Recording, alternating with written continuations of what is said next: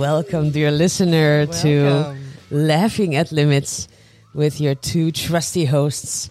My name is Tia, and I'm sitting here with Antonia. And here we are, our second episode. This is very exciting. I know, finally. Yeah. Yes. And as promised, we are going to be discussing some heavy topics today. Yeah, bit heavier. Our angle, our idea is to, just pull things apart. Discuss them ad nauseum. Yeah. And of course we are... Get a little uncomfortable. Exactly. Yes. Because that's what this show is absolutely about. Yeah. So just to start this episode off with, absolutely not in a light way. I want to talk a little bit about jealousy. Yes. Jealousy in relationships. If I say jealousy in relationships, what does that make you think of? That makes me feel a little bit uneasy because I hope not everyone has experienced it, but I feel like everyone kind of has at some form or another. And you've definitely seen that in relationships close to you, whether that be with a romantic partner or, a parental figure, a friend, whatever. And it genuinely can tear you down so much. So, it's so true. It exists in all the philias, right? But where does jealousy come from, in your opinion? Insecurities. Yeah, exactly. So it actually has little to do with the other person, but more with how you're feeling about yourself, right? Yeah. And it takes so many forms as well, because you don't always think that it's jealousy, but then because it is the manipulation under the jealousy is, Do you think that women tend to be more jealous or men tend to be more jealous? I think that's a very common thing. Misconception or women. Yes. Why is that? But is it true? Obviously, I don't want to say anything too much, but I think maybe we've been, as women, generalizing a little bit, screwed over a little bit more than maybe most men. I'm not saying like women are not necessarily better at that. Like we've also women have also screwed over men, but I think our trust just breaks a little bit easier once you've been screwed over that many times. So could that mean that we women, because we were screwed over, as you're saying, because we're maybe a little bit more emotive, is the reason for us kind of tending to be more jealous? Or I think but maybe it's just because we show it a little bit more, because I think guys do get jealous, but again, generalizing, I think they suppress their emotions a little bit more and then they just sort of explode at one point. Yeah, exactly. So but I do think guys do get jealous and no, and by the way, also when it comes to being emotional, we so often hear that, women, you're so emotional. Everything is about emotion. But look at guys. punching a wall. Thank you. Yeah. It's exactly what I was thinking. But that's how you handle it. Hello. Yeah. Get out of here. Yeah. No, but I just wanted to tell you that I've heard this from a male friend of mine. And he said that if a guy is out in the city and he's wearing, a good outfit, nice shoes, and he meets another dude, then this guy will say, awesome shoes, man. And he'll be like, thank you. And he'll be happy the entire evening. Yeah. Whereas if a woman goes out and another woman compliments on what she's wearing, like very nice shoes, she's going to be thinking, what's wrong with the shoes? Yeah. Is it the wrong shoes? Is it and that's, I know, right? because everything has an angle and everything's like, oh, really? Why does that? That's so weird. Yeah. Yeah. But maybe, I don't know, for women, a lot of the times we get compliments more than guys, I think. And from guys or from women? Like both, but from guys mainly, I think. Oh. I think it's easier for a guy to go up and compliment a woman than it is that a woman goes up and compliments a guy, and he lives off that compliment the rest of his life. He's going to be like... But for us, it's just sort of like, it's nice, but are you trying to get in my pants? Or if it's coming for a woman, you're like, oh, I don't know. Is that like... Beautiful ladies out there, and also men, just take the compliment. Just enjoy it and just be happy with it. Because, even if it's coming from a disingenuous place, it's still...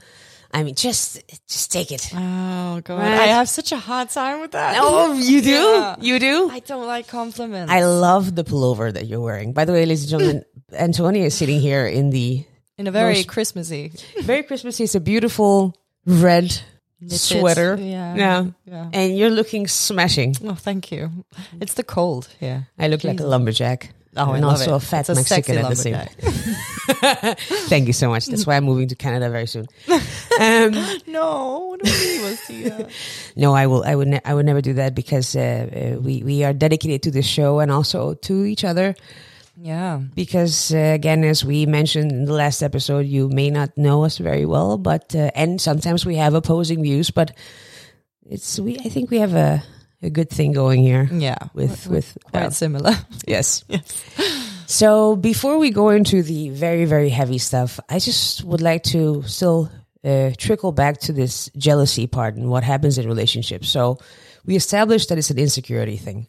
Now, this is something that I've heard from women and men. And it's the following.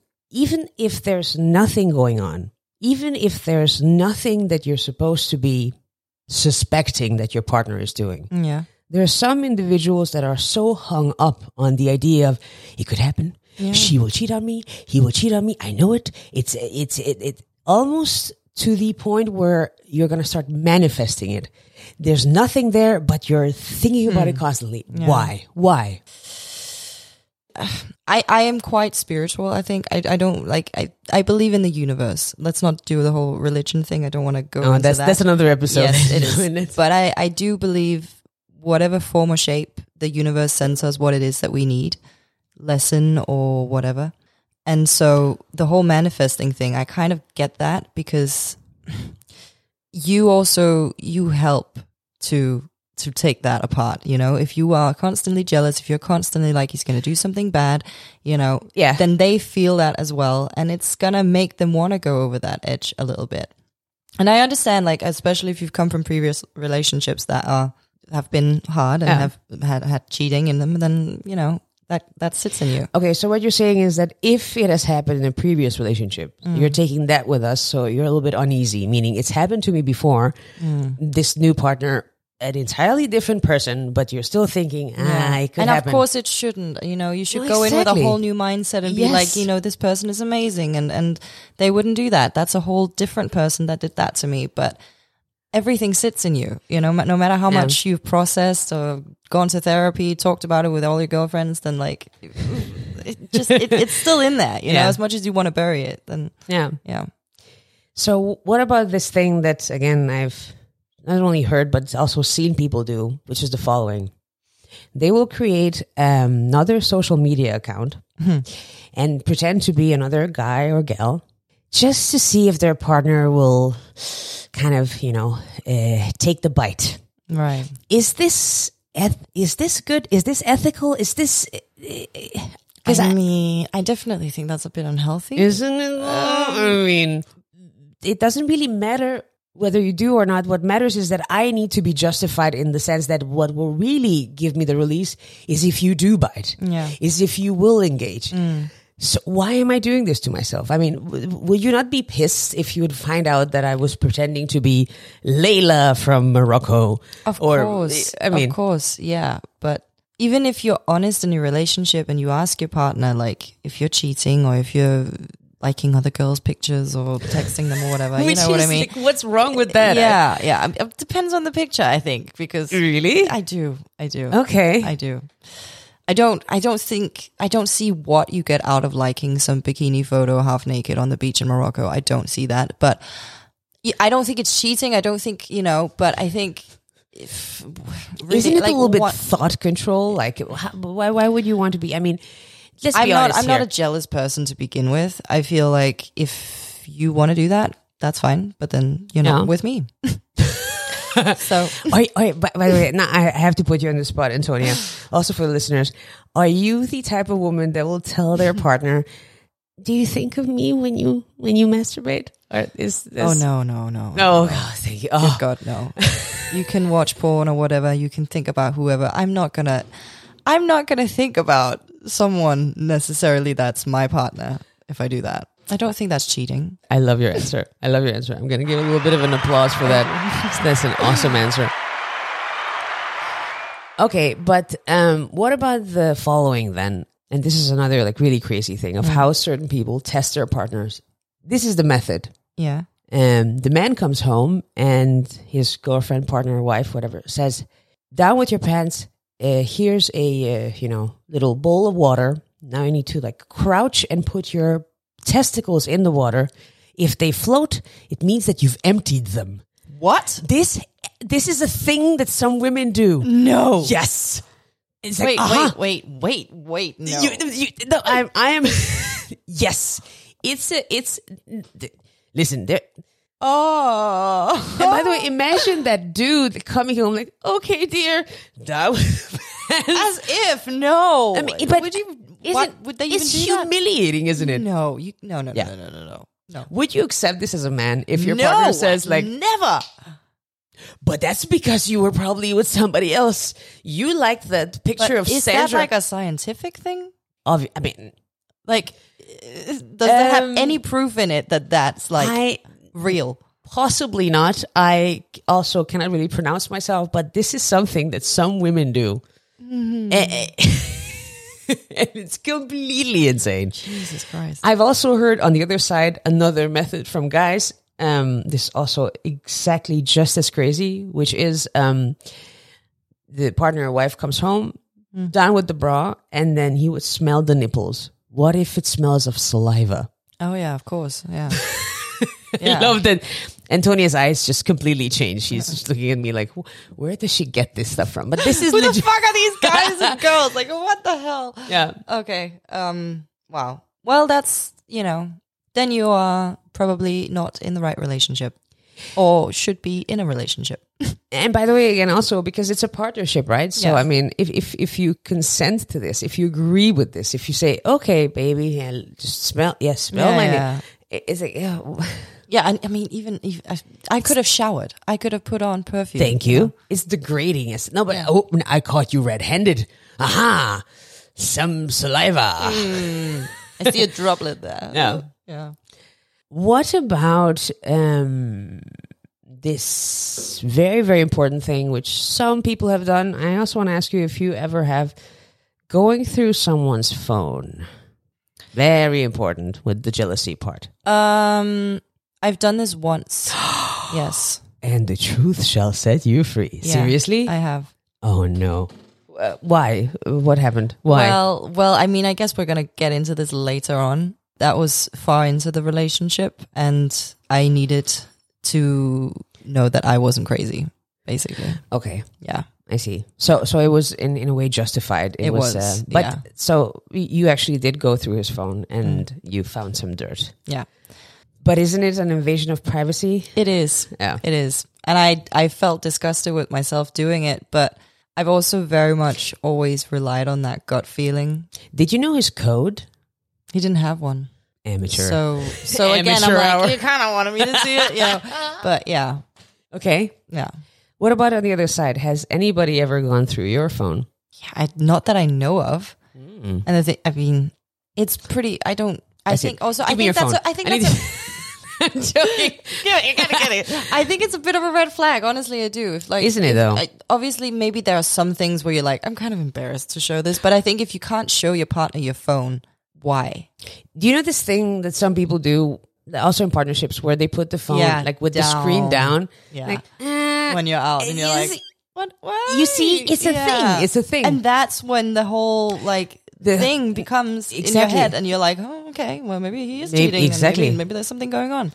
But yeah, no, I don't think you should hide anything. No. But it's the excitement for people, right? It's the whole I'm doing something wrong. I shouldn't be doing this. Yeah, but you are completely selfish in that I know, of course you are. Yeah. Right? Yeah, you are.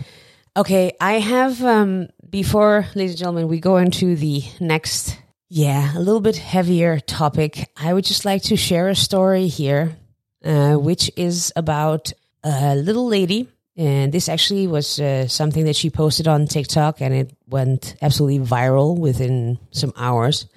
The story is the following. So it's an American lady, and she has... She's an Uber driver. She drives her car, she picks up people, and then, drives them to the destination. Obviously, you all know what an Uber is. Okay, but here's the story. And by the way, we're going to cue the TikTok video in a moment. Today I picked up a guy. His wife and his kids walked him out to the car, said, I love you, daddy, blah, blah, blah. So he gets in, he says hi, he goes, I added a stop. I said, I saw that. So we go and we pull up at the stop, and this lady comes out, and she's got a little bit of luggage, like a handbag and a tote, a small tote. She gets in and she's like, I am so glad you finally got away from your wife. Okay. So then he kisses her, and it wasn't a hi, how you doing kind of kiss. And so he goes, I changed our drop-off location. I said, I saw that. I didn't know exactly where it was that they were going at that particular time. I just saw that it had an update. So they continued to talk and this, that, and the other. And she says, I'm tired of you putting me off. When are you going to leave? And he said, I've got some things I've got to take care of. Let's talk about this later, blah, blah, blah, blah, blah, blah. Keep in mind, I was about 5 miles from his house. So understand something. This is my car. I work for myself. I am an independent contractor. If I choose to end your ride, it's my choice.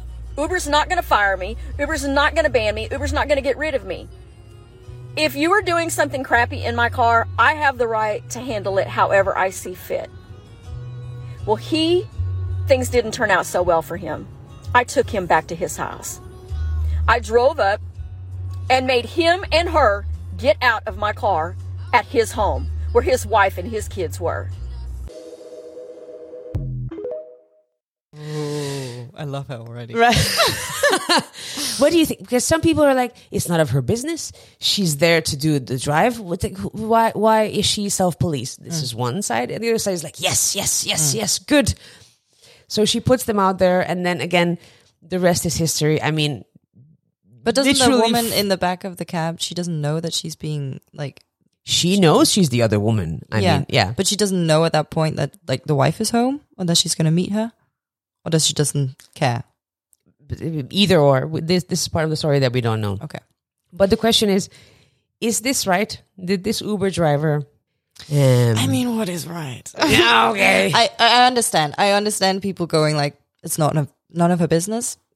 She shouldn't get involved, because it isn't. It isn't. She's an Uber driver. She should just mind her own fucking business. Then again, and I get that, but I think I relate, because I would have done the same.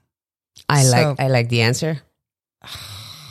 Yeah, it's a difficult one. I think I wouldn't have done it if the other lady, the affair lady, if you will, if she didn't know about the wife, or maybe no, I would have done it I would still have done it, but maybe in a different way. I don't know, but she does know. I feel like, she's kind of really punishing the other woman, not the man. And this is really my question. No, does it often happen that, let's say, if you're in a relationship and you find out about somebody else, you would rather really concentrate your hate towards the other person rather than your partner? I don't know. I have been in a relationship where I've been cheated on, and he's dead, by the way. He's dead, and we hit the body very well. So.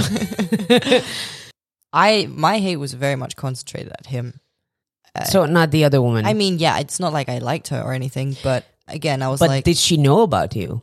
I never actually knew or find out. I don't know. So I don't know. But it was his decision. It was, and whether she knew or didn't know about me, yes, of course, I don't have any sort of loving feelings towards her. No. But that, again, like you said, it was his decision, and he can sleep in the bed he made. Ooh, okay. Well, we are going to, if you agree, take a very, very small break and then go into our main theme or segment here. So don't go anywhere. We'll be right back with something really important, we think, and just to be able to bring another angle, we're also going to have a guest caller, so don't go anywhere, ladies and gentlemen. Yes, we will be back.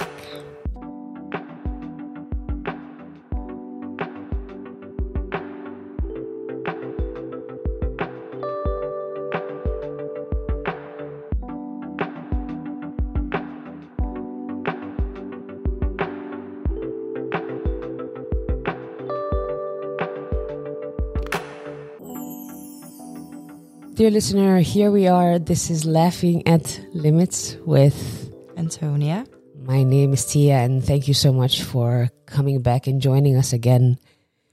As promised, this next segment will be about the parts where relationships can go awry.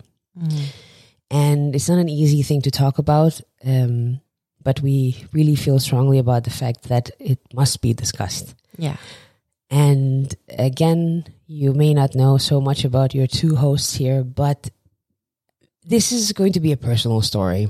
And I think that it is absolutely extremely brave and commendable that you, Antonia, are willing to share your story. Thank you. Abusive relationship. It's not, I mean, to be honest, let's just start here. I have been a very lucky gal. I don't know why, but it's never happened to me. You've been blessed. Indeed. Yes.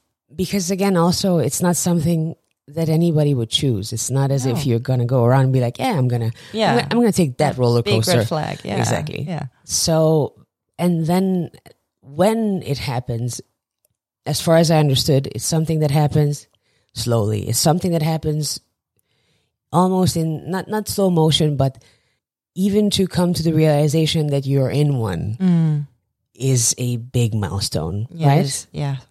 So, do you want me to start at just the beginning of the whole thing? Yes, please. Okay. Well, I know everyone's story is probably different, and every abusive relationship is different, and it comes in different ranges of abuse and what kind of abuse. For me, I was in a narcissistic abusive relationship. It was mainly mentally. It also became a bit physical towards the end.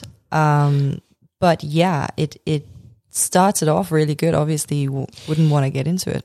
Just so that we have some context, how old were you when the relationship started? I was 27. Okay. Yeah. And how long did the relationship last? 8 months. 8 months. Okay. Yeah. So everything started out as usual. Yeah. Dandy, wonderful. He's a great dude. It was a man, I suppose. It was a man, yeah.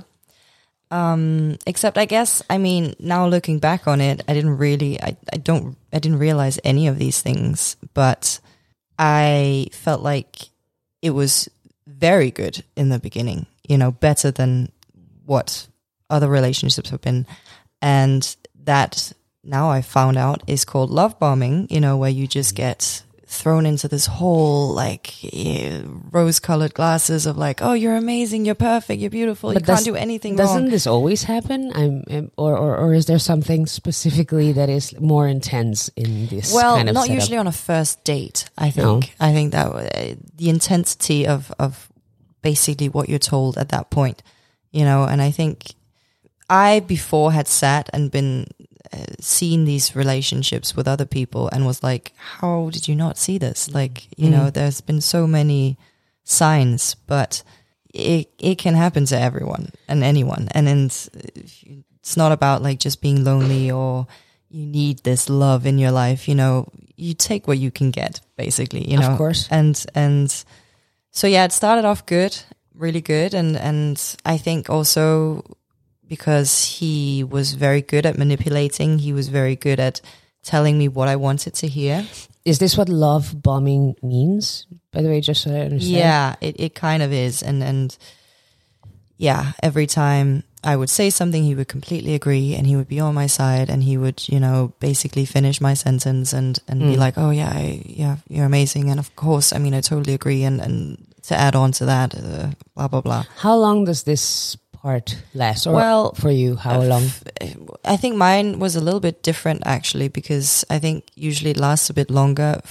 For me, he began to show his true colors quite early, but I think I was very,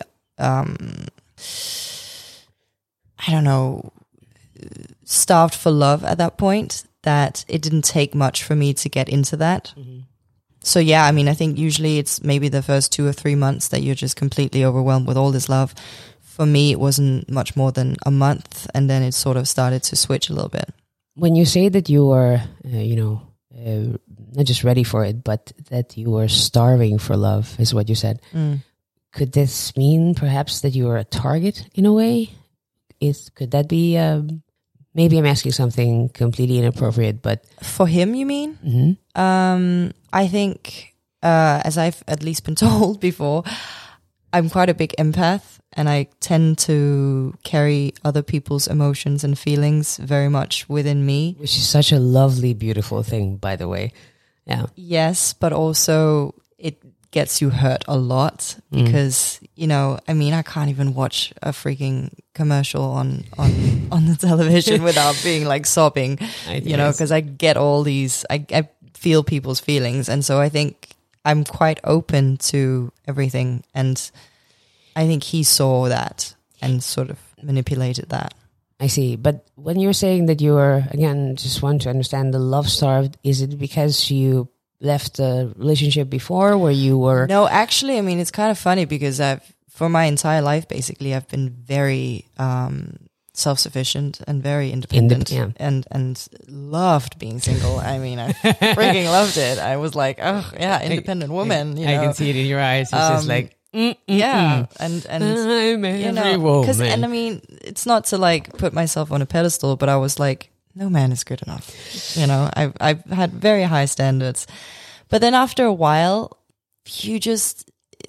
I don't think I've ever been lonely in my own company, because I do love my own company and I love being alone and everything. But you miss someone to just pick you up once in a while and be there for you and sleep next to someone in bed and, Of course. So, and I don't know what exactly at that point triggered that, but something definitely happened that I was like, oh, I'm starting to feel a little bit of like an emptiness of like, I need. This is within or during the relationship or before? Before. Mm-hmm. Before. And that's when I met up with him.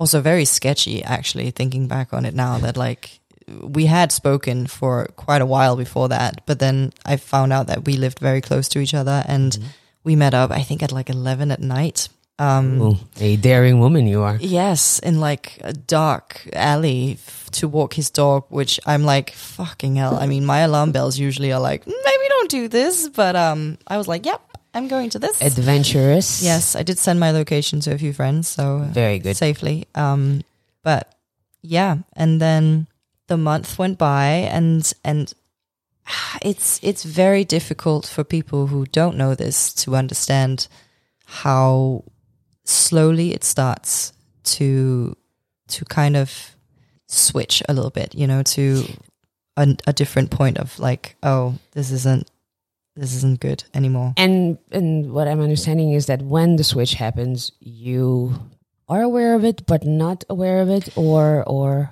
how would you describe it?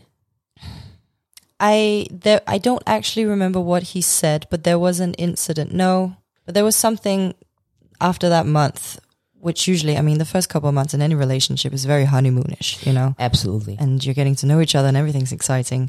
And I think he said something where I was like, oh, okay, sort of getting a weird feeling here. And I said to about something that you've picked at a restaurant, about something that you were wearing? No, it was just a little bit of a controlling comment where I was like, okay, we're just a month in. You shouldn't have to say something that I can't or can't do, It would be possible for you to give an example? Is it about you shouldn't go out with this guy, I don't like that, or why are you talking to your colleague, I don't like that? I think it was a point where we were supposed to meet up and I couldn't at that point, and he was just like, it was just a very degrading comment at that point of like, oh, well, then I just didn't care or whatever, Mm-hmm. And at that point I was just like, oh, I'm feeling a little bit weird about this, but I like him, so I'm going to meet up with him. I'm going to switch my plans around and we're going to do this. And I think I had a feeling of like, oh, maybe this isn't going to end too well, but which you shouldn't think that in the beginning, but no. Also, there was a part of me that was like, he's been so lovely, So this is just a bad day for him, so I'm gonna do this. And then everything sort of just went very quickly because we did live very close to each other, so I could get to his place within 10 minutes, and it was very easy for him to sort of trick me into being like, I should be at his place at all times. And I didn't think much of it because I was like, okay, well, we're having fun and we do live close to each other. And, you know, I want to see him as much as I can when I'm not doing other stuff. But I kind of like lived with him, you know, every time I had to go back home to feed my cats, or just, you know, do laundry or whatever I had to do. It was a whole thing of like, oh, you're going home. Why are you not staying here? You know, and making you feel bad about and the fact making me that feel bad. And God, like once you've gotten out of that and once you see everything that has from been afar. from afar, and once you've gotten away from that, you think to yourself, God, you're so stupid. Like you are, how did you not, you know, understand? Because it was everything. Yeah. Did he control what you were wearing? Yes, it was ranging from everything to if I had to go out with friends, meet up with people, it was like, oh, you sure you want to wear that? You know, if it was a tight skirt, whatever. Even if I wore baggy clothes, it would be like, I mean, that's not your best look. What you know, an absolute. And because he was a narcissist, he was very much like well, I look good and everything, and you can't wear that sort of situation. But also, I mean, doing the dishes, you know, I wasn't doing that correctly. I couldn't put food away in the fridge correctly. I couldn't go grocery shopping with him correctly. I had to walk his dog because he worked odd hours, and if I didn't text him when I was walking his dog, then, you know, was I doing it? Could he count on me to do it? You know, stuff like that. If I got home too late, then there'd be a fight, or there would be a fight. There was a weekly basis where he basically broke up with me over everything. And because he was so good at manipulating the whole situation of what we now like to call gaslighting, I was very fully convinced that that was me. That was my issue, because he was very good at turning it around to say like, oh, I've never really been in a relationship like this before, so I didn't know.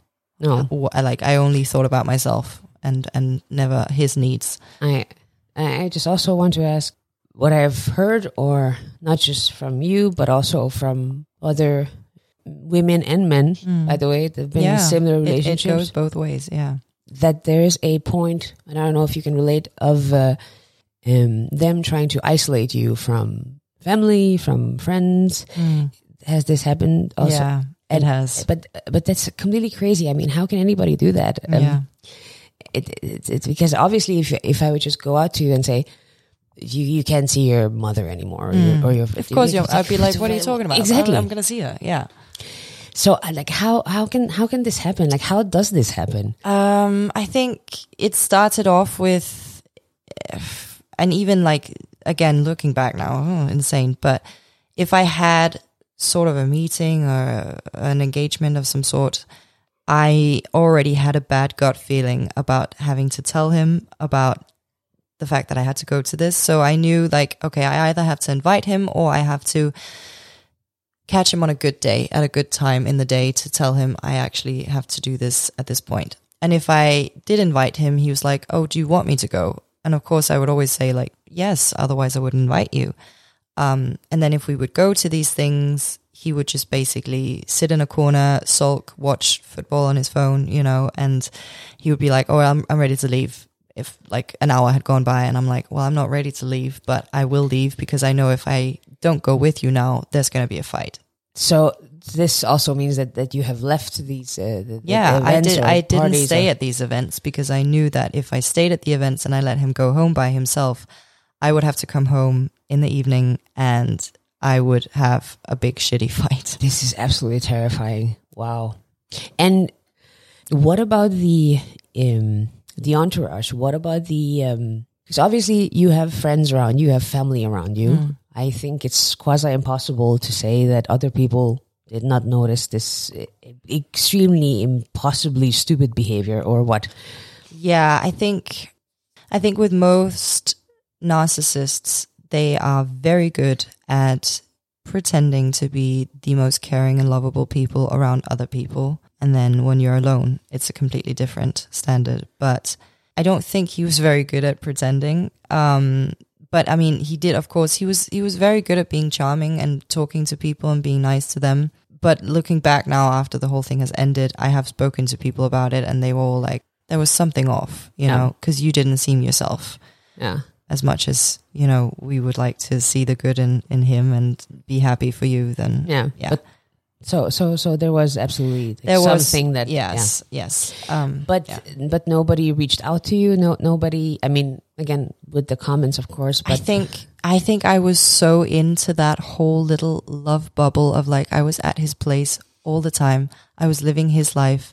I was doing, his errands. I was doing the things, his hobbies or whatever, that every single person that is close to me was sort of like, as long as you're happy, but just be careful, and I didn't want to hear it. I didn't my mom kind of saw it right away, but she later told me like, I couldn't have told you anything at that point because you wouldn't hear it. You were so in love. So, and that's also what I wanted to ask.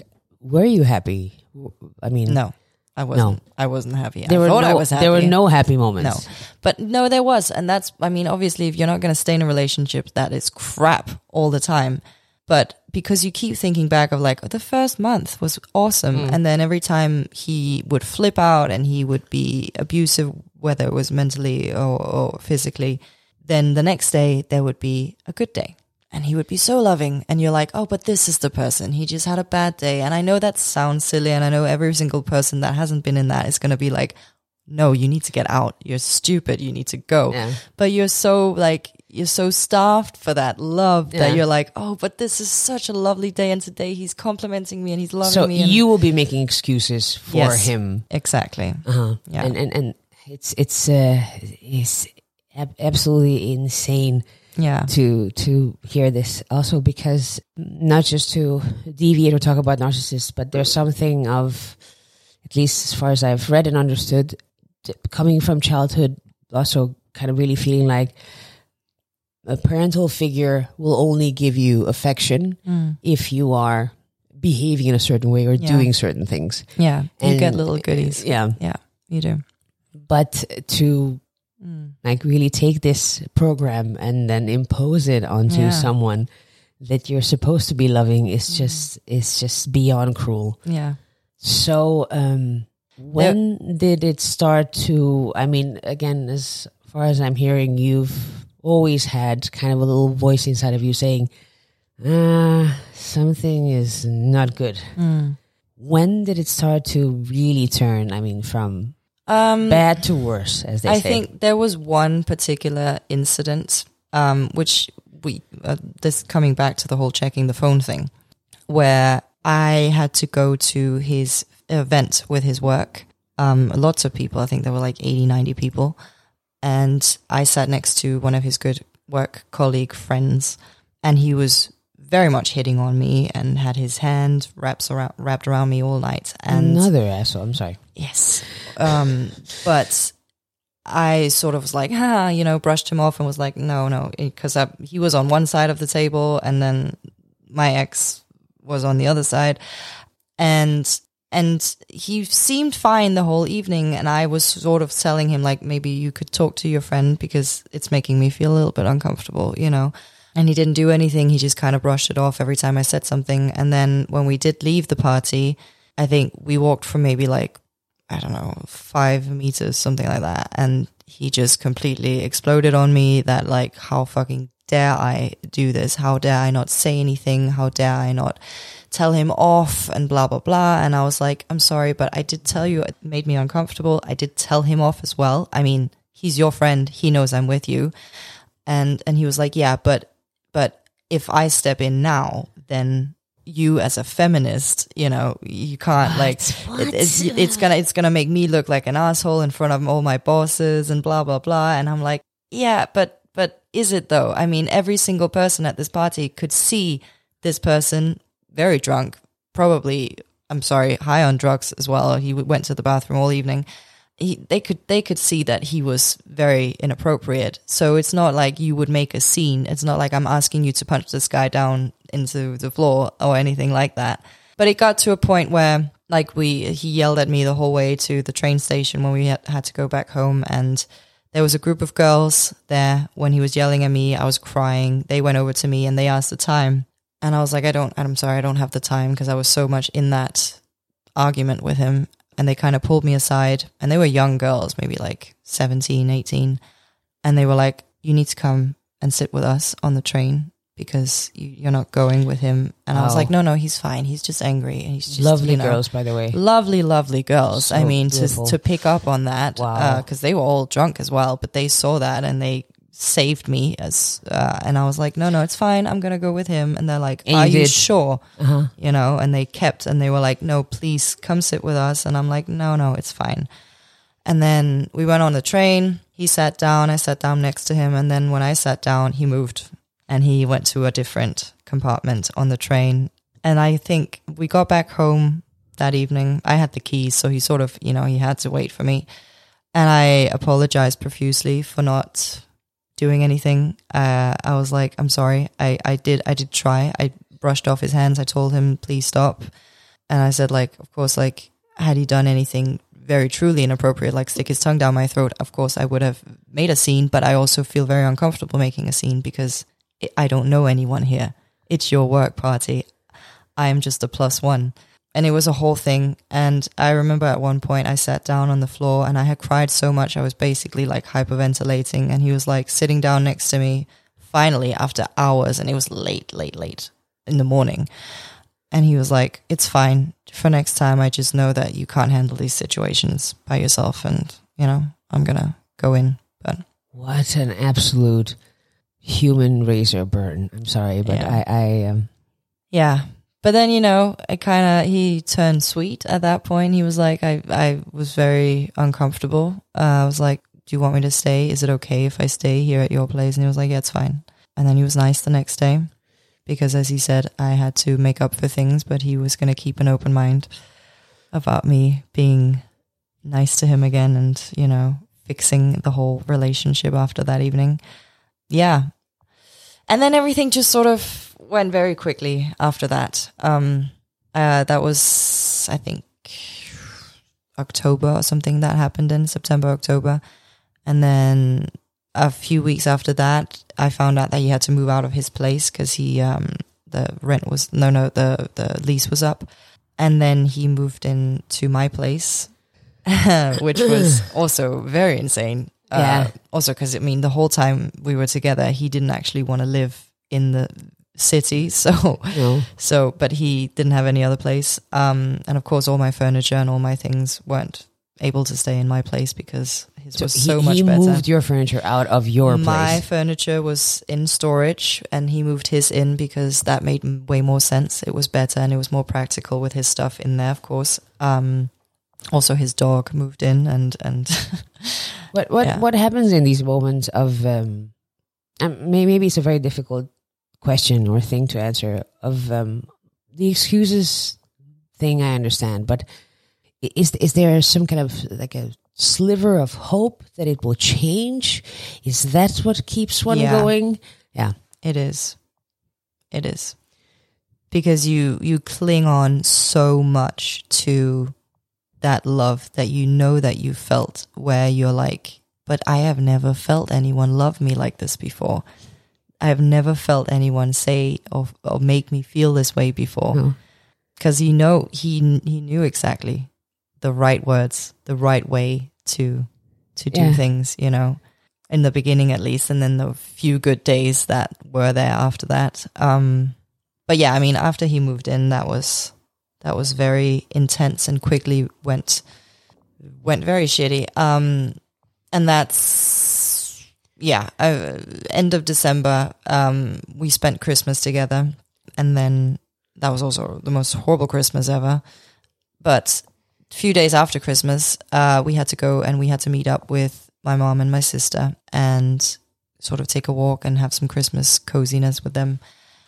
And my sister had already a few weeks before that been like, what is going on with you? You know, she was like, you've lost weight, you're gray, you're not smiling, you're basically looking like a ghost. And I couldn't see that, you know, and I was just sort of like, just leave me alone. I was very defensive, you know, when you deep down know you're unhappy and you're not doing well, when anyone else points that out, you're like, oh, shut up, you know, don't of course, talk to me. Because it is also self-protective kind of mechanism, right? Yeah. But then he hadn't met my sister. He'd met my mom once before that. We went there and we had to walk with my sister's dog and his dog. And the whole thing was just uncomfortable from the very beginning. And it ended in this whole screaming match scene where he was yelling at my family, and he told me he couldn't get along with my mom, and he was going to drive back home, and basically like I had to choose between them and him. And what did you say to that? That is an insane thing. I don't know. This was in public as well, you know, so I was crying. My mom and my sister were both trying to like reason with me to stay, and you're right. And I was just like, no, I won't hear it. You know, you just don't know him the way I know him, and you know, and so still this sliver of hope is there. Yes, absolutely and insane. It ended. I mean, he had gone away at that point. He'd left with his dog to go get his car, and I walked back home with my family, but sort of ahead of them, not speaking, because I don't know. I think at that point, my head was just one big mess. Every single thought was just flying around of like, what the hell? Like, what just happened? Like, what am I doing? What should I do? And I got to my sister's parking lot where his car was, and I just stood there crying, and she came over to me, and she has also been in an abusive relationship for 10 years. So she knows, and she knows exactly what to say. And she came over and she gave me a hug, and she just looked at me and she was like, I know what's going on. And we had plans to see each other the next day, just the two of us. And she was like, we will talk tomorrow. You will come back. It's fine. You go home with him now, because I understand that's what you have to do. Wow. What an incredible sister. Yeah. But then, yeah. I mean, I went home. I sat in the car with him. I cried the whole way home. He didn't say a word to me for an hour and a half. And we got back home. I locked myself in the bathroom and sort of cried in there. Made sure he couldn't hear it, because, of course, it was all my fault again that I had chosen my family over him, and that I hadn't stood up and had his back. And then the morning came, and I woke up. I told him I had to go back to my sister's, as he knew. I had told him several weeks before that I had this appointment. And he seemed very sad, and I came in and I was like, are you okay? And he's like, yeah, he was fine, you know. And I left. I went to my sister's, and in the evening I said, okay, I'm going to stay at my sister's. We're going to have a girls' sleepover. And he just basically texted me like, oh, it's fine. You can go out and you can screw whoever you want. You just go to town on that. What an absolute fucking asshole. This was not like news. He's told me this several times before. But I was like, no. I'm at my sister's. My niece is here. You know, we're going to have a girls' night. We haven't spent Christmas together. And he was like, it's fine. I'm going to pack my stuff. I'm going to go to my friend's house, and you won't see me anymore. And I went in. I had the phone call outside of my sister's place, and I went in. She's like, what's happening? And I told her everything, and she's like, has this happened before? Well knowing that it has, because she's been in it. And we spoke about it. She went through all my messages. She could basically word for word say what was going to happen next. And I mean, yeah, if it wasn't for her, I wouldn't have gotten out of this, you know. Wow.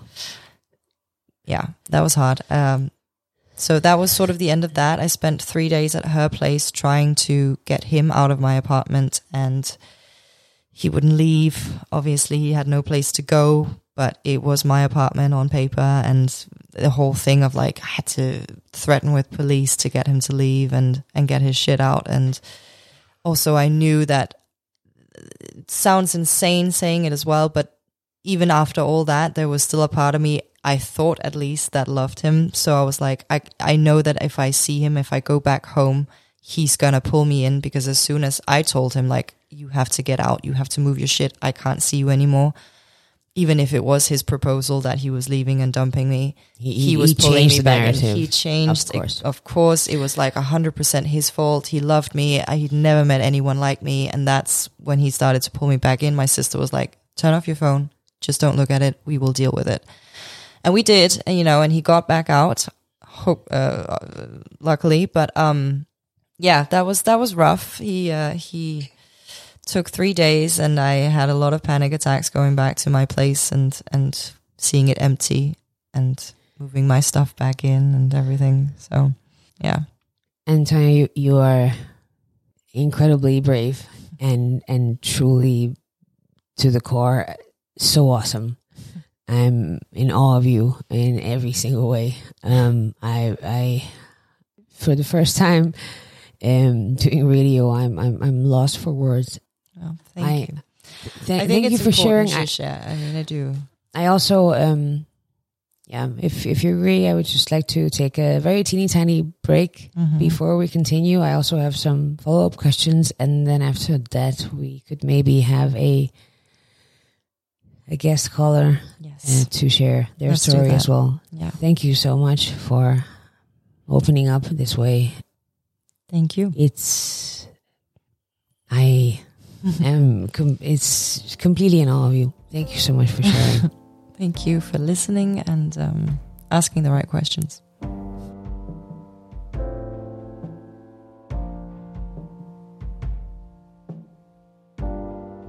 Like cold November rain, like a man without a name, like a song without. Well, dear listener, this is Laughing at Limits with Antonia and Tia. And I would just like to say that this has been, when I'm saying, I mean, this is the name of our podcast, this is the name of our show. But we have taken a vow to really dissect all those topics that are sometimes difficult to look at. Sometimes could be hard to swallow, but I think that it is extremely important that we shed a light on them nonetheless. Yeah. So just to be able to get a different angle, we have the privilege to be able to call a guest speaker. And this guest speaker would, again, also beautifully, is willing to share their story within this topic and within this realm. So are we ready to give her a call and see if let's see. Let's do it. Yeah, let's go for it.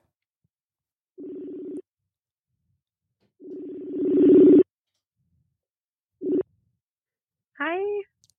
Hello. Hi. Hello and welcome to the show. Is this Maria? Yeah. Hi Maria. How are you doing? I'm fine, thank you. Thank you so much for your willingness to be a part of this. You're welcome, of course. Are the kids asleep? Is everything good at home? Yeah, thank you. Are you in your pajamas? Everybody is cozy, comfy? Exactly. Great. Well, I have a hunch that you already know what the topic of today's episode is. And yeah, a little bit. Yeah. Again, without throwing you into the big waters, first off, thank you so much for wanting to share your story, because we're talking about abusive relationships here on this episode. Yeah. And as far as I understood, you've been in one, right, Maria? Yeah, I have, I think. How long ago has this happened? It's about 2.5 years ago. Okay. Yeah. And if I may ask you, I mean, just so that you can share the story with us, how did it all start? What, if you could just give us a run through the relationship, how did it start? How long did it last? And what happened really? I met him a night when I was out with a friend, but I wasn't really into him back then. And then 1.5 years later, we meet again at a wedding. It was the same friend and his best friend who was getting married. And then we just hit it off there, and it all started. It's about 6.5 years ago now. So we were together for almost 4 years. And everything was fine in the beginning, no red flags, or were there any red flags in your opinion? Everything was fine in the beginning, and there was some red flags, but I couldn't see them back then. I can only see them now. Yeah.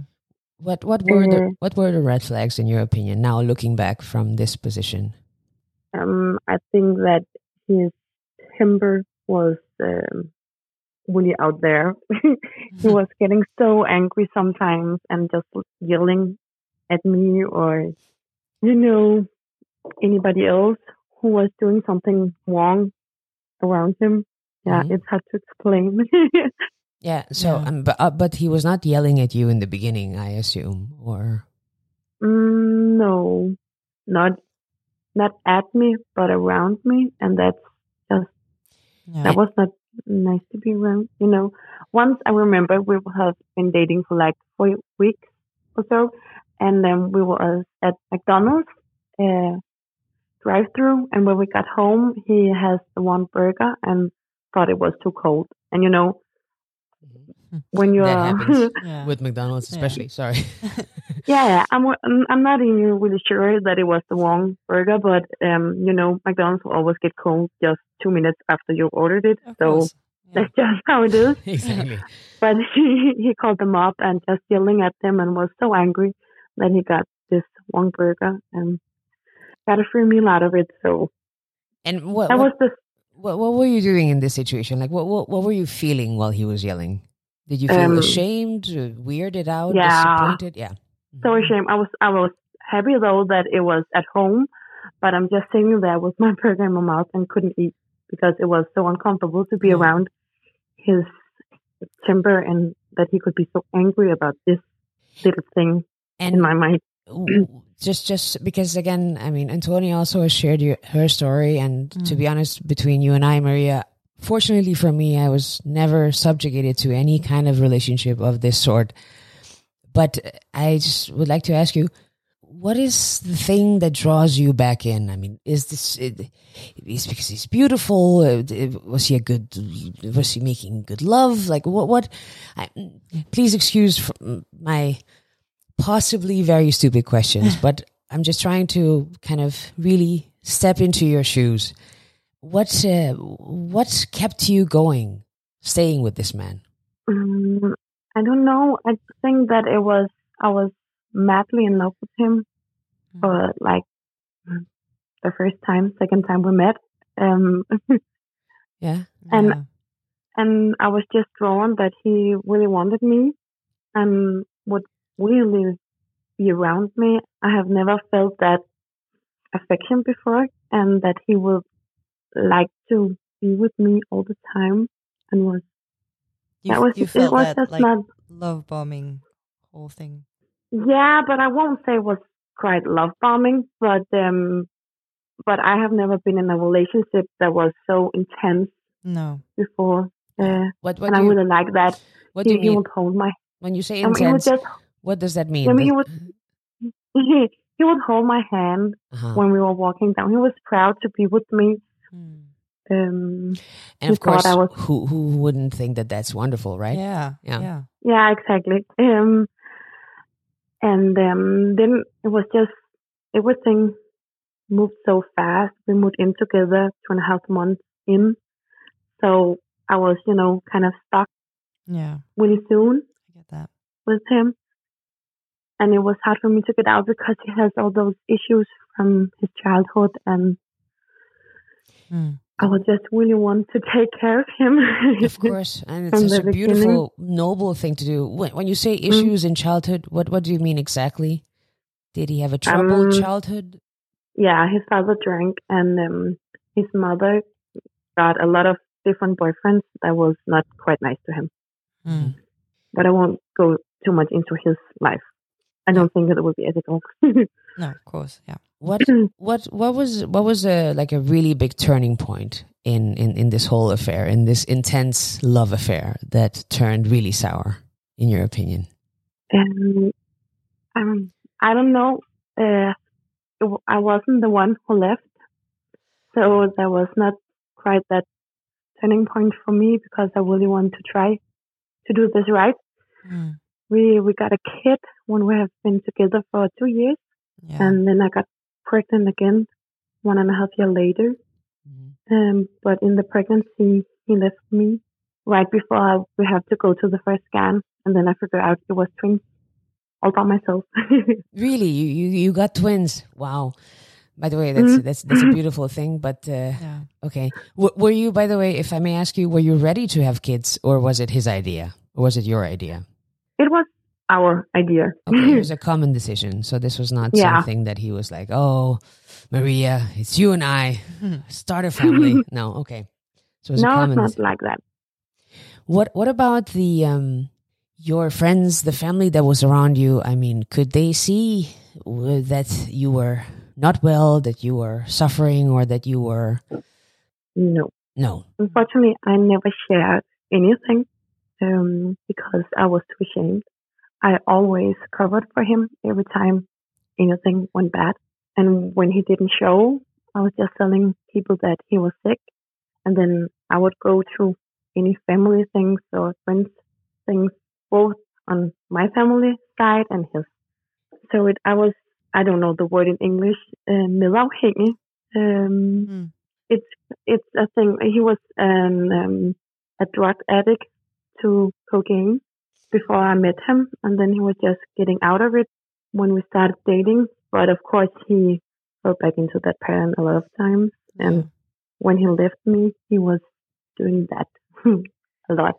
But I didn't really know the abuse before he was out of my life. Because then then he really turned and got aggressive even more than before. I did some terrible things. When you say aggressive, and I know this is difficult to talk about, and thank you so much for sharing this, has he been physical at any point? If I may ask? No, only once. We got into an argument and he was yelling at me, and I was standing in the hallway and crying, pregnant with our first child, and he wanted to go, and I asked him to stay because he would leave me, and then he just grabbed my arms and moved me, so I got some bruises, but it was not like so hard. But then later day, it's still absolutely not excusable in any way. It's no. So that's really aggressive. It's just really thank you so much you're so brave. You're so beautiful, Maria. Really, thank you for sharing this with us. Thank you so much. It's harrowing to hear about this. I just want to ask, has anything changed sexually in the relationship? I feel like I need to ask. I mean, from the beginning until, in the beginning, there was a lot of sex, and it was really intense and lovable. But I think the last 2 years, that was not a lot. No, and you also probably kind of felt like I mean, who would want to engage in something that's supposed to be intimate and beautiful, right? Yeah. What about your kids? Has he been there at the birth of your children? He was there for the almost first 2 years for my son. Of course, he was absent some weekends, and especially the last few months before he left us. Then he saw my kid like 4-6 times before the twins was born. It was over 6 months. And after the twins' birth, he didn't come to the birth, but he came an hour later and saw them and held them and was crying a little bit, giving me a kiss and then walking away. And I didn't see him for 10 months after that. Wow. We wasn't, we were riding together and was talking on the phone sometimes, but 14 days after the twin was born, I figured out that he has another girlfriend and that she was pregnant too. No. So there's only, he got her pregnant at the same time as me. What an absolute grade A asshole this guy is. Seriously. Yeah. And this girl is not just anybody. It was his best friend. No. Oh. So I have been sharing beers and she has been sleeping in my home and with this girl. Wow. You said, if I understood correctly, that it was he who left you, not you him. Did I understand that? Okay. Yeah. And when this has happened, were you, of course you were upset, but were you trying to get him back? Were you trying to sell your story? Yeah. Of course, because father of your children. So hard. Yeah. Yeah, he's the father of my children. I tried to get him back. Also, after I figured out that he got this new girlfriend, I still hope that we would get back together. But when I figured out 3 months after giving birth to my twins that he also got her pregnant, and there was only 3 months left for that kid to be born, I thought to myself that this is not a good idea. She's not a healthy person. Wow. And then I started some therapy and realized that what I've been through was not healthy, and this is not the way a relationship should be. No, yeah. It's absolutely harrowing. But I just want to ask you now, looking back, it's, I mean, again, you're a survivor, a hell of a strong woman, Maria, truly. And not just sharing your story, which is incredible, but looking back, would you say that you are now maybe in a way equipped with skills or knowledge to never, ever be in a similar relationship again? No, I would not say that. That is very honest. I've just got out of a new relationship, a man I had been dating for like 8 months.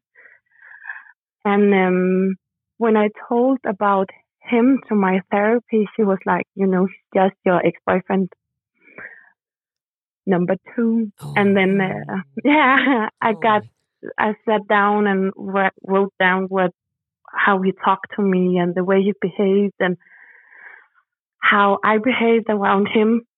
But this time it was easier and he didn't get so angry. But it was because I, walk in the same pattern, so I know which step to take. So he didn't get, so I didn't do anything wrong. No, so absolutely not. No. You never have. You never have. No, but I knew how to be in this relationship because I have been there before. So it was easy for me to just go back into that pattern. Yeah. Yeah, exactly. Yeah. So if I could ask you, I mean, as to what motivated you to share this story with us here today, what would you say that would be? Because it's a really brave thing that you're doing. Yeah, thank you. Truly. Thank you. I think that it's important to share those things because we're not alone. We are a lot of women and some men who is in those situations, in those bad relationships, and you have to hear about it before you can realize it. I'm sad at some point that I was not the one who walked away so I could, stand my ground, but that was not in the card for me to do. So, yeah. What an absolutely impressive, completely beautiful soul you are, Maria. Yeah. If there could be a message of hope that you could say out there to those who are, because unfortunately there are and will be men and women in abusive relationships, but those who are listening to this, what would you say to them? Take your time.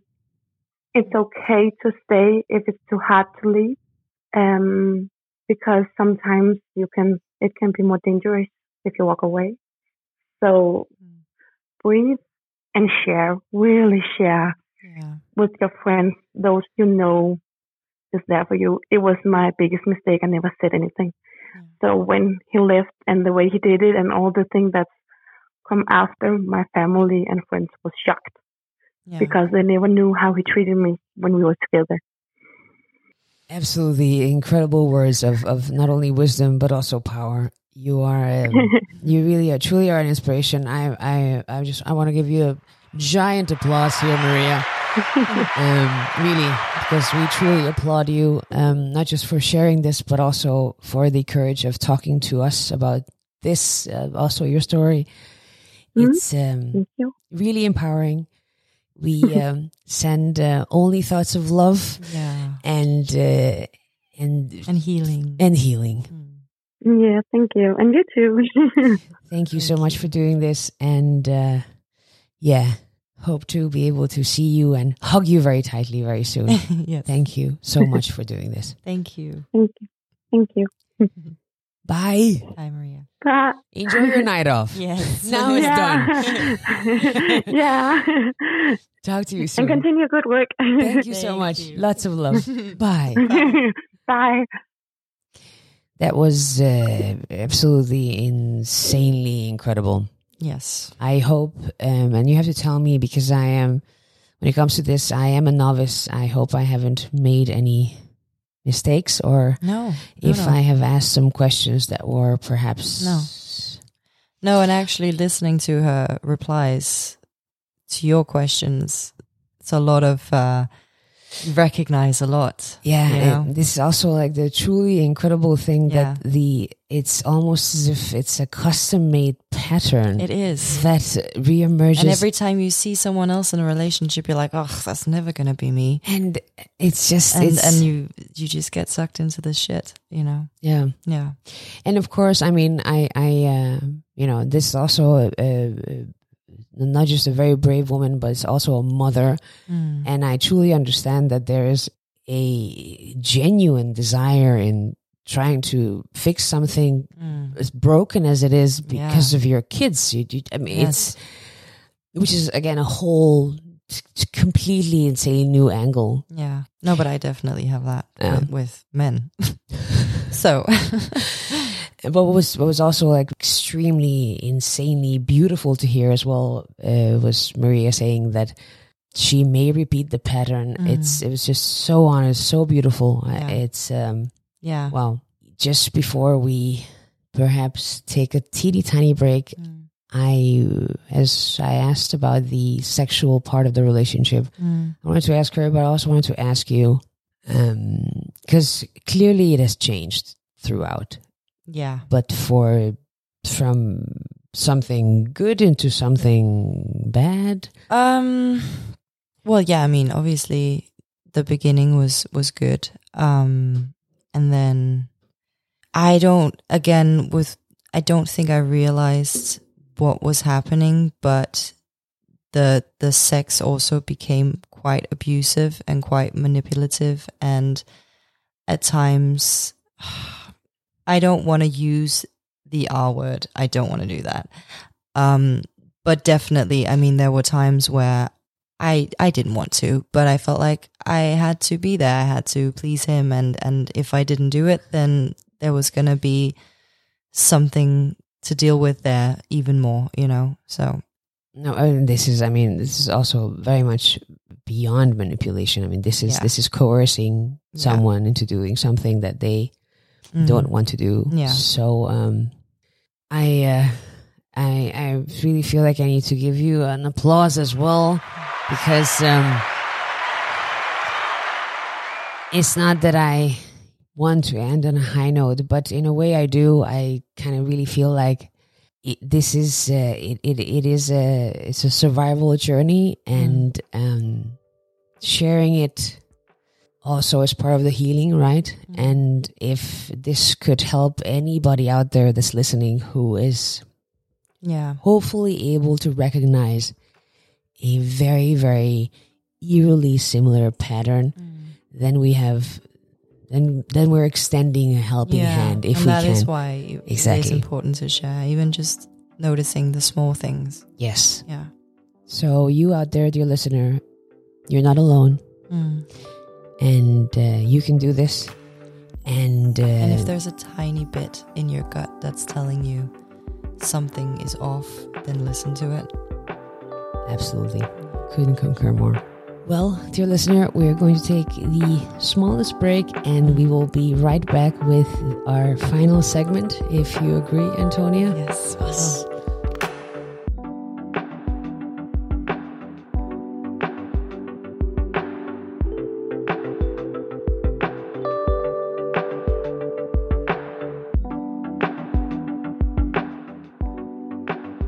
Welcome back to Laughing at Limits. Dear listener, thank you so much for being here with us on this journey. And by the way, if you are liking the show, then like. Exactly. As Antonia is saying, like us on Spotify or any other podcast outlet that you are getting this content from, because and shared. And exactly. If you wouldn't mind. And again, not to end on a chippy note, but we are laughing nonetheless. And as we've established before, the ability to laugh kind of is part of the healing process, and the darker right? Stuff. Yes. Yeah, exactly. So I was thinking maybe of dissecting a story that I've been saving very much until the end. Though I also know that Antonia was proposing a kind of true or false game of sorts. I did, yes. Yeah. So what could that entail? Should we do a true or false of red flags in relationships? Could that be a thing? Yeah. Yeah. Yeah, we could do that. Okay. So let me be the sacrificial lamb. What true or false question can you throw my way and see how I do? As a red flag. Yeah. True or false? Okay. Is it, well, maybe I can do it a little bit differently. Is it okay to tell your partner what they can't or cannot do? In the sense of just small things as well. Like what they can wear, what they should be able to do when they go on a night out, you know. I think that this is very dangerous territory. I mean, setting boundaries is a very good thing, but in this case, I'm going to say false. Yeah. In the sense that I would never impose any such rules on my partner. No. They absolutely have the right to wear whatever they want to wear. Go out and see whoever they want to see. Do you think, okay, so this is a different, do you think it's okay for your partner to have friends of the opposite sex?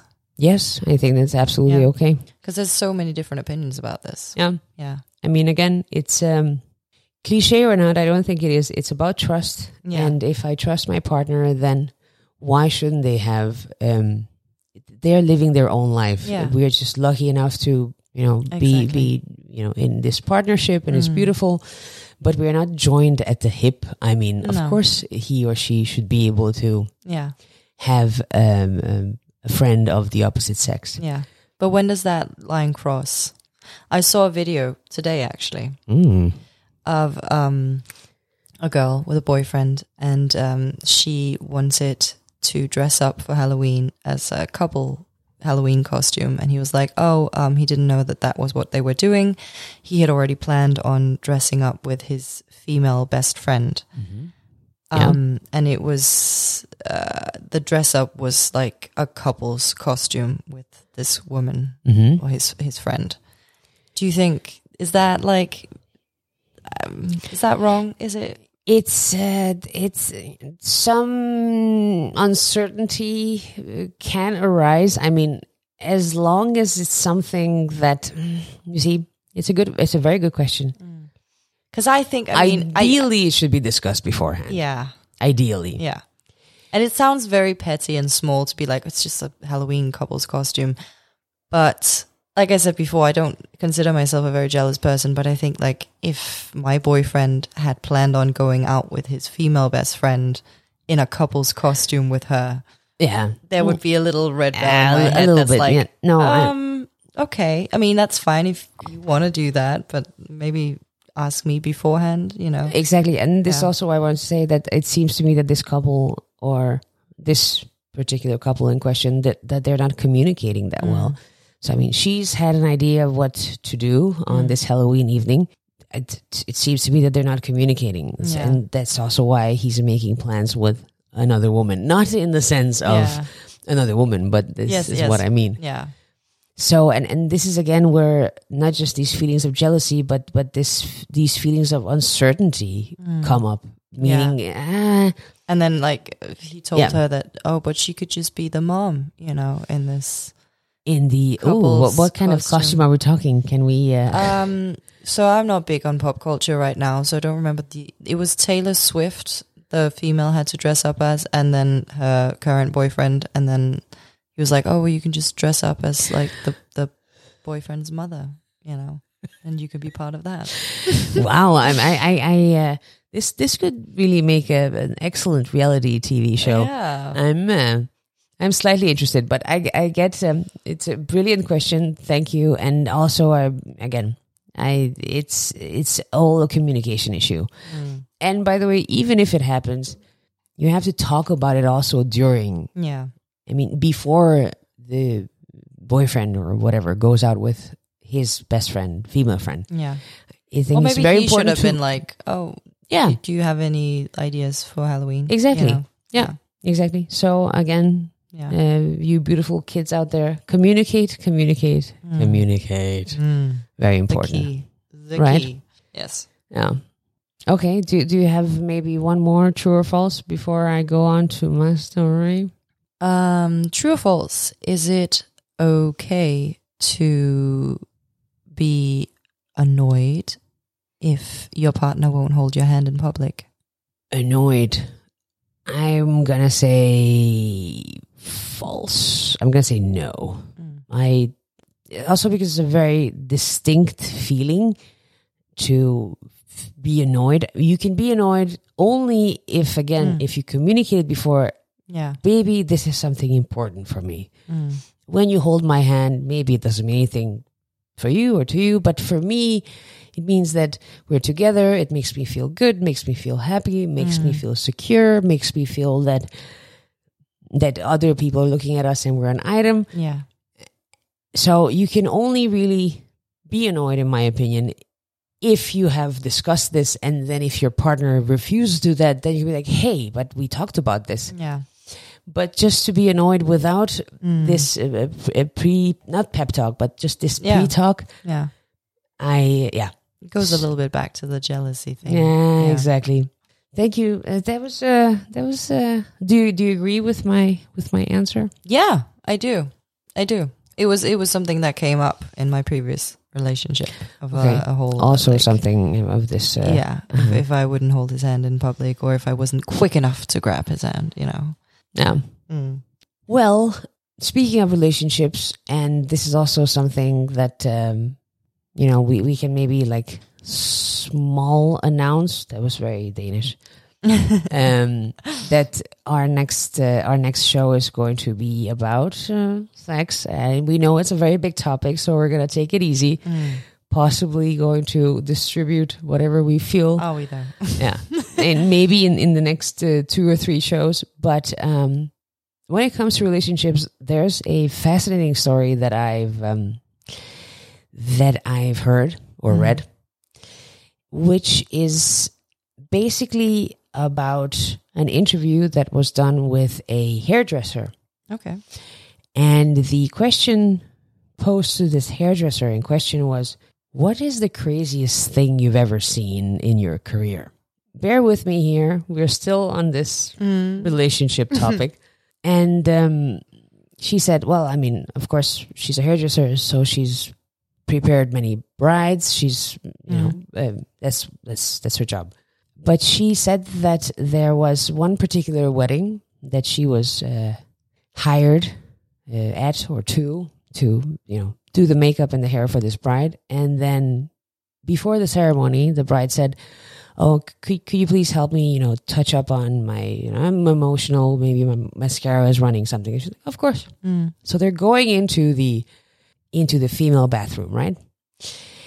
And then when they enter, they see something absolutely unacceptably insane. What do you think they see? So the hairdresser and the bride enter the female bathroom. What happens? What could they see there that would be extremely upsetting? God. You've pretty much seen everything, haven't you, in the female bathroom? Also very true. I don't know. What do you see? No, I mean, let's just say the groom is in the bathroom. Okay, so let's just start there. So they enter and then he's there. what could we possibly doing that would be upsetting for anybody to see? I mean, anything sexual in there with someone else is... It could be with one of the girlfriends. It could be, I think, or the boys. Or the boys, exactly. I mean, where everything is allowed, except maybe in this setting. Yeah. No, but it's not anything sexual per se, but it's extremely upsetting. It's truly shocking. What could it be? So what I'm saying is that the groom is not taking one of the bridesmaids from behind. That's not it. Mm-hmm. But I would say that's maybe, kind of on a similar level, or not on a similar level, but it's just very surreal. Okay, it's the groom. I can see that you're like, what? Yeah. Where is she going with this? It's the groom and the groom's mother. Oh, okay. What could be happening there? Is he getting along with her very well? They are yes. They're family. So well. So he's doing something. Well, you said it wasn't sexual. This is the interesting thing that I also would like to hear your opinion on. Okay, I shall reveal the shocking truth. So the hairdresser is entering the female toilet with the bride. They open the door and they can see the groom and the groom's mother. They are in a sitting position and the mother is breastfeeding the groom. I kid you. Thank you. Antonia just slipped off the chair. She just went completely berserk. What do you do? Like, what do you even say? And then, by the way, and they locked. Wait.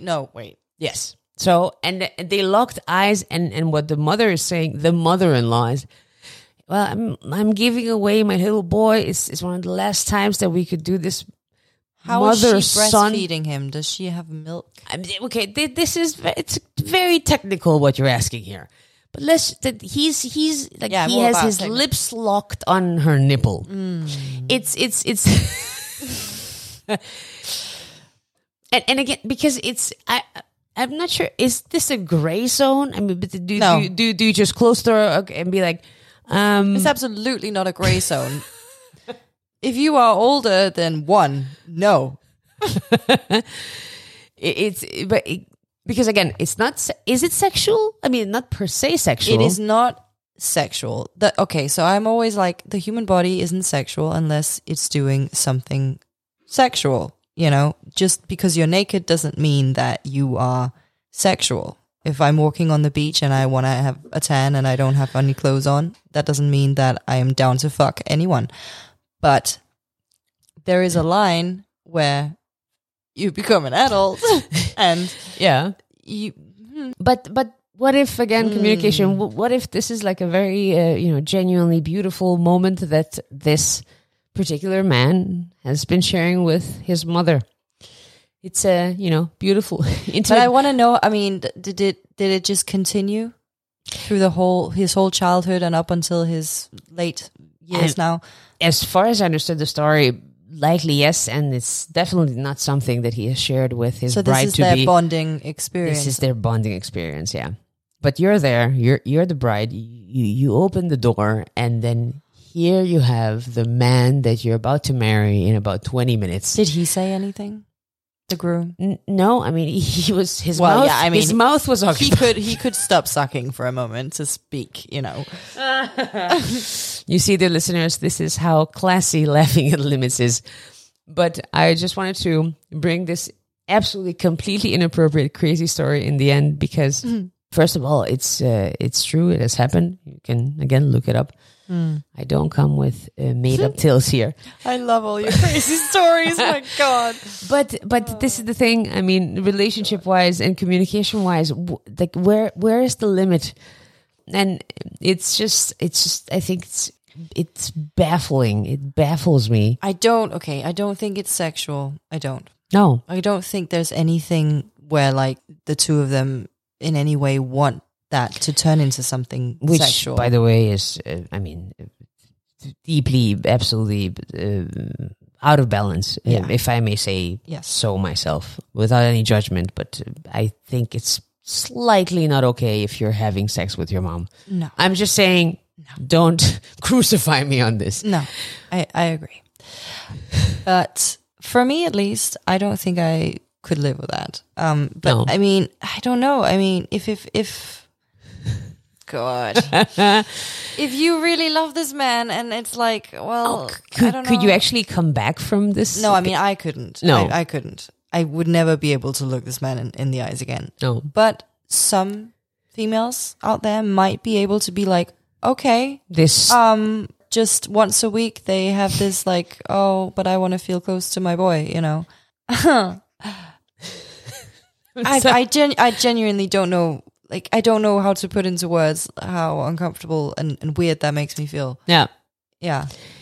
Well, I think that we're on a consensus here, and dear listener out there, we are so ready for you to share any crazy story or experience that you've ever had, both with a partner.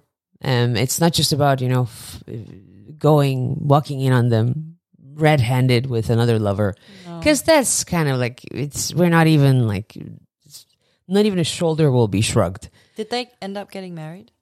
I don't think so. Okay. But Well, good for her. and Antonia is slightly relieved right now. She's like, oh, good. There's still justice in the world. It can still happen. Yeah. The shit that us girls have to put up with. Am I right? Mm-hmm. Yeah. So on this very chippy note. Good God. And we would just like to say, would you like to add anything to not just my beautiful story, but just... I mean, I do have the poem. Yes, we have a poem for you. Yes. Something very, very beautiful that we would like to share to end this episode with. And honestly, I have not heard this poem before, but I think it is the absolute best way to wrap up, to just send some words of love. Yeah, I mean, hopefully. It's a poem I wrote myself after my relationship, and it's sort of putting things a little bit into perspective for myself, and hopefully it can help other people. So yeah. We would love to hear it. Will you please read it for us? Okay. God, put on the spot now. Hunger became starvation, and starvation became the known, the familiar. Starvation for love, compassion, honesty, care, joy. And when you become starving for life, you settle for just a tiny bite of bread. You lose your soul, you lose yourself. Your integrity, your worth, your voice, your honor, your sense of being. This is the familiar. This is your worth. And when you finally fed me that one bite of bread, my hunger would stop. I was fed. I was happy and content. Because you took care of me, right? Because you loved me, right? Because you wanted me, right? That bite of bread would last for months. You were so generous to give it to me. The least I could do was everything else. Why was that never good enough? Why was I never good enough? I tried. You have no idea how much I tried. Tried to be silent, compliant, loving, caring. Tried to clean, cook, run, fight for you. Tried not to cry and blame. Tried not to breathe. I am no longer starving, because I know now that I'm capable of buying my own bread.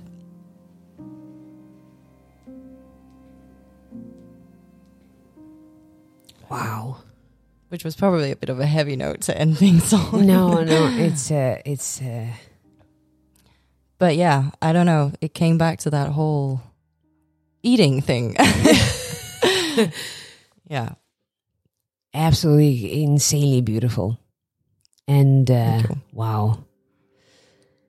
I again, for the nth time during this episode, I am lost for words. Thank you so much for sharing that. Of course, yeah. Kind of a different way to see things. We hope if I may say this, that you can take some parts of this episode and feed on it. Hopefully this will be your bread. Thank you so much for sharing that. Yes. Absolutely beautiful. Thank you. And dear listeners, please hang on tight, because we are going to be discussing some really, really fun things and also less fun things in our next episode, as alluded to before, about... And trying some things. Exactly. Yeah. And trying some things. By the way, hold on to your hats and panties. All of it. And hopefully you'll be following our crumbs, because wow. Thank you so much for doing this with me, Antonia, for co-hosting this with me. You are you're a hell of a woman. Aww. I must say. I mean it. No, you are. Okay, we must say goodbye so that I can give my co-host a ginormous hug. Take care out there. Hope that you will find your bread, and thank you for being with us here today and for listening. Thank you.